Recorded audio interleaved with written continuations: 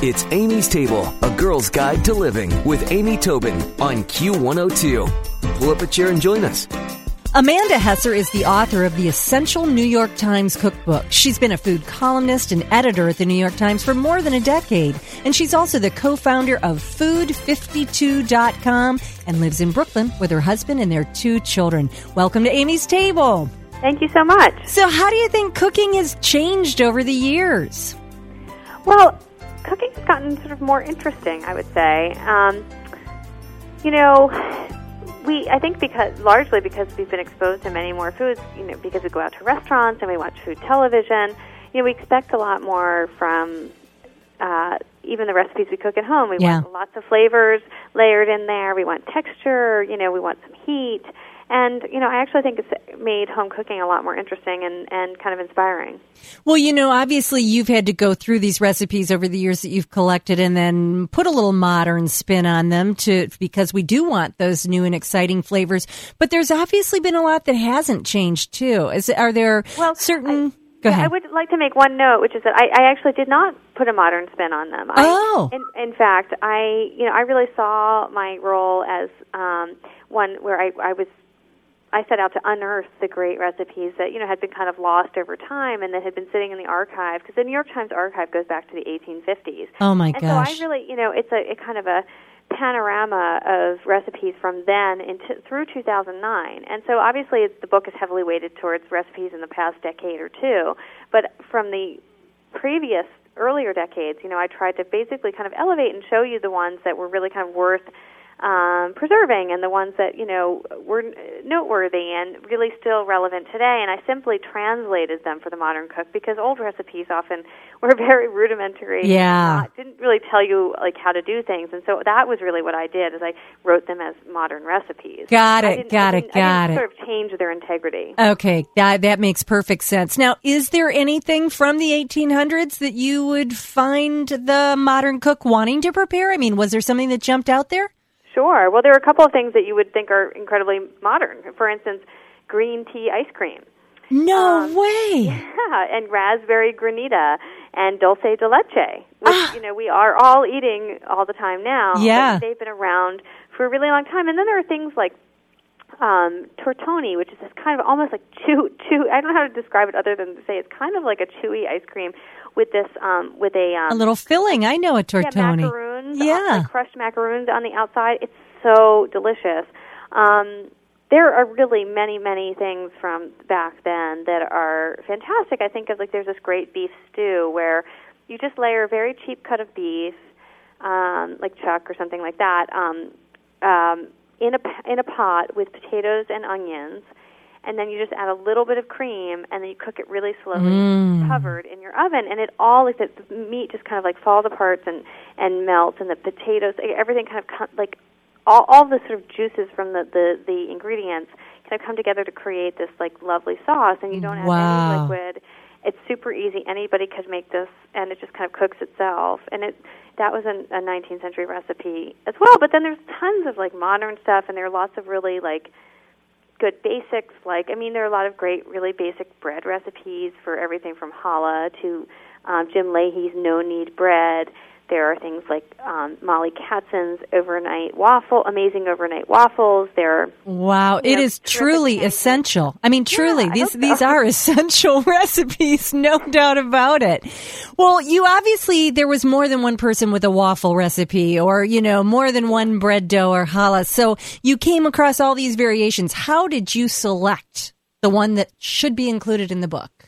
Well, so the first thing I did, actually, when I started this project was ask New York Times readers for their favorite recipes. I did it in the paper, and I got this huge tidal wave of responses in letters and emails. People sent their original tattered clippings, and that was fantastic because I could see where the patterns were. I could see that people really loved cheesecakes and apple cakes, and they love gazpacho and chicken recipes and meatloafs, and so I could see which specific recipes had really resonated with people, and that's how I sort of tested. And then also I was just kind of used my own sort of knowledge of what has happened in our food culture to make sure that I included all the sort of seminal recipes and trends and important chefs whose work has been in the New York Times and food writers, and so that you'd have this book that really was kind of a one-stop shopping. Yeah. Everything from classics to the sort of, great trends to, things that we've forgotten about, and to just really basic things that you would need for everyday cooking. Well, it's funny because we were sort of laughing at how modern the recipes from the 1800s, the granita, et cetera, sounded. But there are certain things that I don't think we'll ever tire of, will we? In the next century, of things like meatloaf and those comfort foods. Why is it, do you think, we stick to some of these basics? Well, I mean, they're just really great, and I think Yeah. that we don't tire of trying to find ways to improve them, or play around with the technique. And I think that's sort of what makes cooking fun, is that when you have this kind of commonality, this something like a meatloaf or a cheesecake that everyone kind of knows and has certain expectations around, and then you can tweak it and make it your own, or come upon a new variation that you've never thought of. And I think that is what's really pleasing about cooking and also about eating. Yeah. If you're just joining us, we're speaking with Amanda Hesser. She's the author of the Essential New York Times Cookbook. Now, Amanda, as much as the food, the home cook and food has evolved in the country, don't you feel like you're also met with people almost on a daily basis that don't cook at all? That kind of stuns me somehow. And obviously in the 1800s, you couldn't have gotten away with that. But surely there were people in the 1800s who were in families who were not the primary cooks, and that's true. But our options are easier for dining out or getting carry out or whatever. But for the people who really say they can't cook, is there something in this book they can cook? Oh, totally. I really think this is a cookbook for all levels of cook, because, a lot of the most popular recipes in the New York Times were very simple. I think of David Ayer's pancake, which is this, oven-baked pancake that you do in a skillet, and it's like 4 ingredients, and you mix them. If you could stir, you can make this recipe. All you do is whisk together some eggs and flour and milk and nutmeg, and pour it into the pan, and you're done. And it turns out beautifully. And I think that a lot of the cooking, a lot of the recipes that people loved and continue to cook for decades and decades tended to be like that. They tended to be accessible things. Yeah, and foolproof. It had some special detail that could be made by novices or experts. Well, I think all it takes is a person who says they can't cook to have a simple but stunning success. Yeah. And their interest level just skyrockets. I agree. I think it's just like positive reinforcement. Exactly. Well, is there a recipe or two that is just an absolute go-to for you and your family? Oh, gosh. Well, there are many. I think of, for instance, there's something called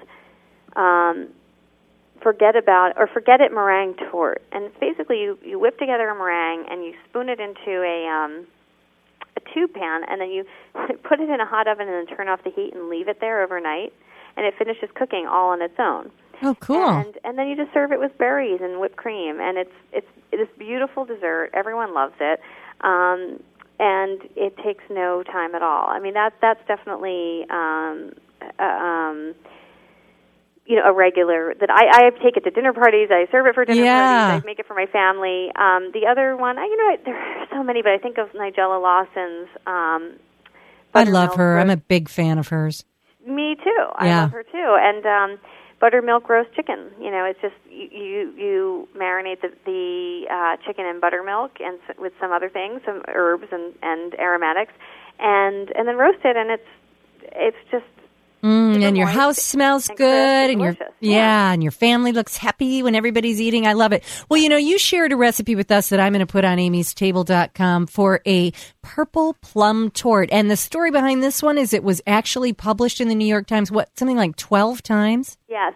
It's the most popular recipe from the New York Times, and it was published originally in 1983, and then I think about 9 times after that, because of course back then, people would lose their clipping, and they would beg Marian Burroughs, the writer, to republish it because they didn't otherwise have access to it. Oh, I forgot about that whole. You can't look up recipes like you can now, and so it just kind of took on a life of its own, and it's one of those things where it's anyone. It's really simple. Anyone can make it. You can take it to a dinner party. It freezes well. Everyone loves it, and yet the plums give it this kind of distinctive character. Yeah. Well, like the recipes that you described before that have become so classic, is it looks like it's one of those things that anybody can have success with and turn out beautifully. Yes. Yeah. Well, wow. It really is an essential cookbook. Again, it's the Essential New York Times Cookbook, Classic Recipes for a New Century by Amanda Hesser. And I'll put all of Amanda's information on amystable.com. But you also have to check out Amanda's site, Food 52. Is that right? I've just turned the page. Food52.com. Exactly. Food52.com. Very cool. I went there and checked it out and signed up as a user. And it's just a very cool site. Great. Thank you so much. Thank you. Continued success, and we will try and work our way through all the recipes in the cookbook. Great. Thank you. Thanks, Amanda. Stick around for another helping from Amy's Table on Q102.